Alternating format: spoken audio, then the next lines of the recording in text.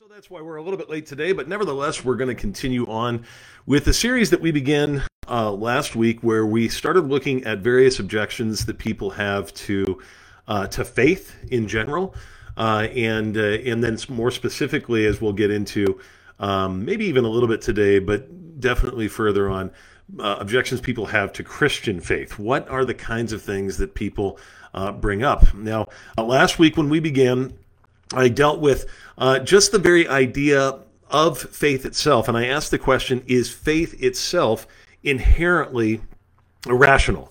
That was the question.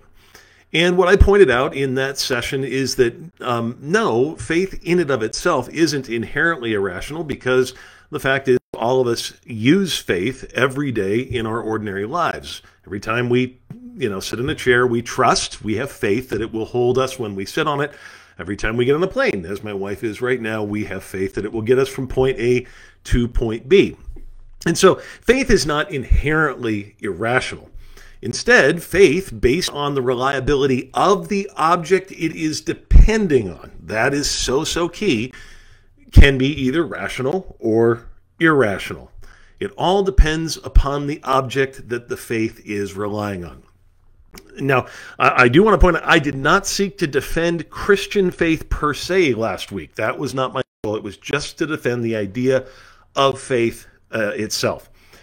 But of course, just because faith can be rational doesn't mean that that deals with all the problems that come up in a person's mind. Far from it. For example, most religious faith calls its adherents to believe in some type of the miraculous. And so the question is, if you believe that in the possibility of the miraculous, doesn't that mean in and of itself that that belief is inherently irrational also? Well, obviously, as a Christian pastor, my answer to that question is going to be no. So let me try and explain with the time we have left today. First of all, let's define very clearly what a miracle is. The well-known biblical scholar Norman Geisler puts it like this. He says, a miracle is divine intervention into or interruption of the regular course of the world that produces a purposeful but unusual event that would not have occurred otherwise. A miracle occurs as an unusual, irregular, and specific act of a God who is beyond the universe. Seems like a pretty good definition to me of what we mean when we say miracle. So let me be very clear. To believe in the possibility of the miraculous is to believe that the supernatural beyond the universe can intervene into the natural universe as we experience it. So to believe in the miraculous, or even the possibility in the miraculous, you have to at least believe in the possibility of a supernatural realm, of something beyond space and time, something beyond what we experience here. Now, some may say, well, that sounds a little too crazy to me. I only believe in what science reveals to us. And listen, I think that's a totally understandable position if we're looking for solely naturalistic hypotheses, if we're looking to deal with solely natural answers or naturalistic answers. But we have to remember, science by definition is limited to that which is observable and repeatable. That is what it means. That's the scientific method. It's based on that sort of framework. And what that means is that even if a supernatural event were to take place, well, science as a discipline doesn't really have the option to be open to it. I don't blame the scientific community for being skeptical of claims of the miraculous, or for that matter, the supernatural, because it's sort of in its very mission to try and find naturalistic explanations for what goes on in the world around us. So in order for us to discuss at least the possibility of miracles, we actually have to dig into philosophy. We have to delve into the love of wisdom, so to speak, is what philosophy actually means. And there, the question could be framed like this. Is it philosophically impossible for miracles to happen? Is it philosophically impossible for miracles to happen? Now, the honest philosopher, even if they might be a stone-cold atheist themselves, We'll have to answer that question with no. No, it's not philosophically impossible. Now, why is that? Well, simply put, because every philosopher knows that we don't have all knowledge about the universe or beyond the universe, and so we simply cannot make the claim that miracles are, in fact, impossible. That goes beyond the realm of what we can actually know. We just don't have enough knowledge to discount them wholesale.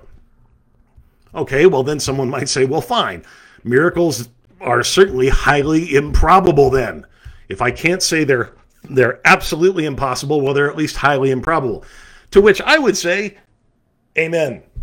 That is correct. That's why they're miracles. They are highly improbable. They are not things that we would expect. Thus, they are called miracles. They are inherently something that is not something we're used to here in the world.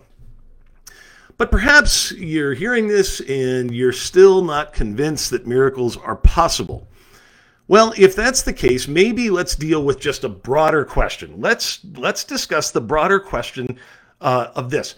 Are there things that take place in the universe, in our world, that simply have no natural explanation? Are there things that take place that we don't know how to explain? The fact is, the world is full of so many inexplicable events that to me, it at least seems reasonable to be open to the possibility of the miraculous. Consider a story from a very well-known and very well-respected atheist named Michael Shermer. He really is kind of a skeptic of the highest order. He's debated some of the leading theologians over the question of the existence of God.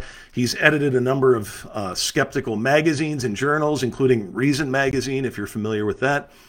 And so Michael Shermer is a man who has basically staked his life and his livelihood on the idea that there is no such thing as the miraculous at all. But a few years ago, Shermer wrote a piece for the Scientific American entitled, quote, anomalous events that can shake one's skepticism to the core, end quote. A catchy title, I know. Anomalous events that can shake one's skepticism to the core.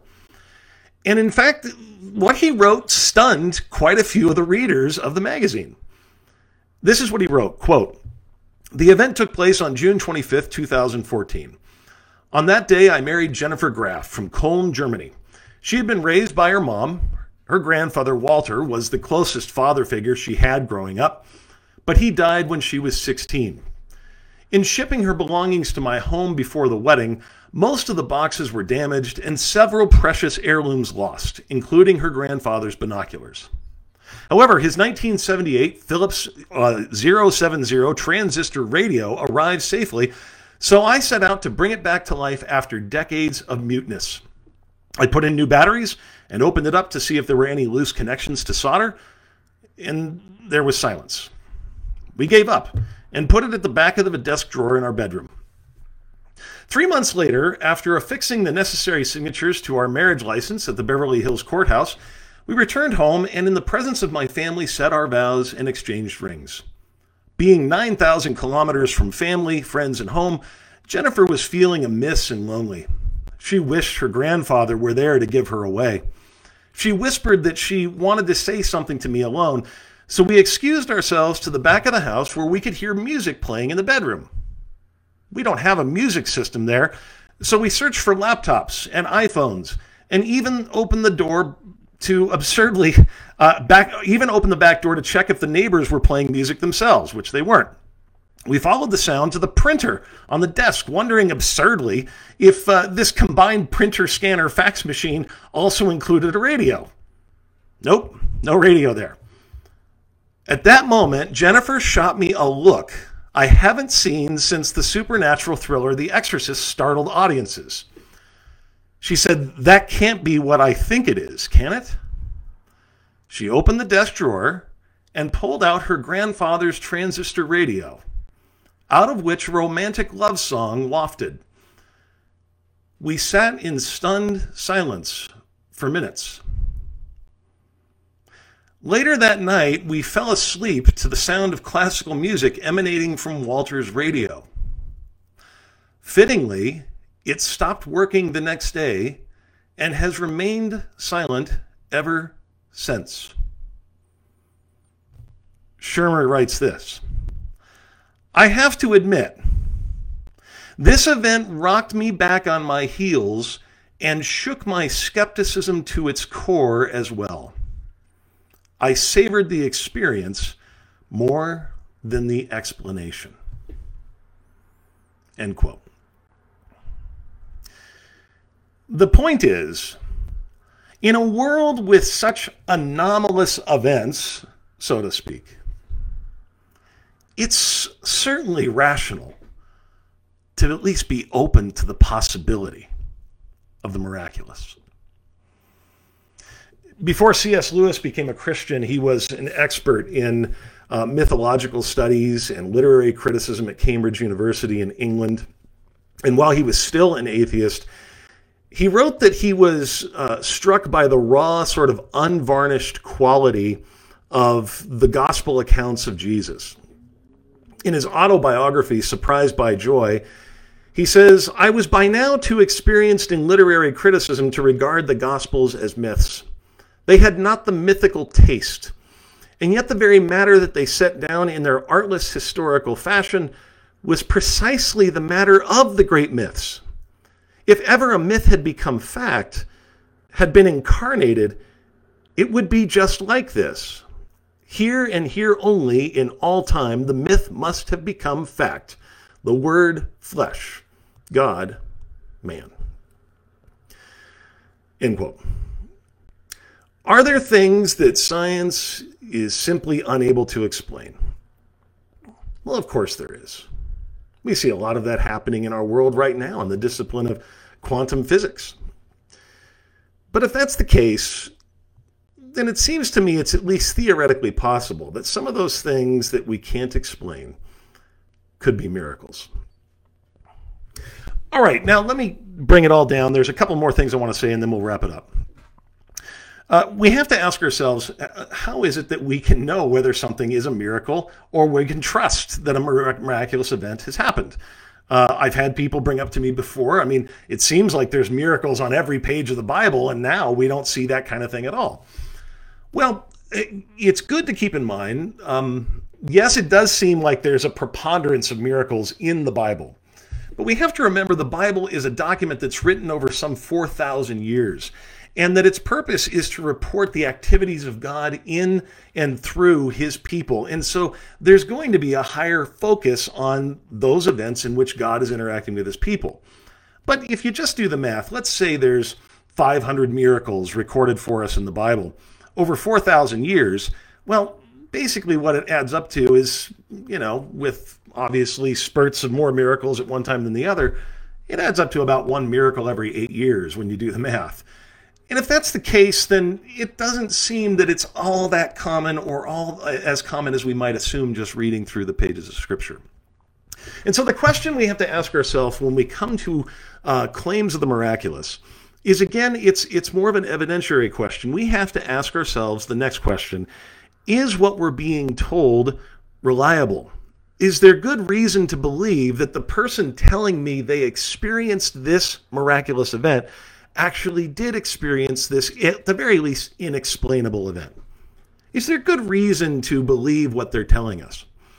Well, to answer that question, next week we're going to look at the idea of whether history can be trusted and whether people's claims about history can be trusted, and more specifically, whether their claims about the miraculous can be trusted. So I hope you'll join me then for that time as we discuss further.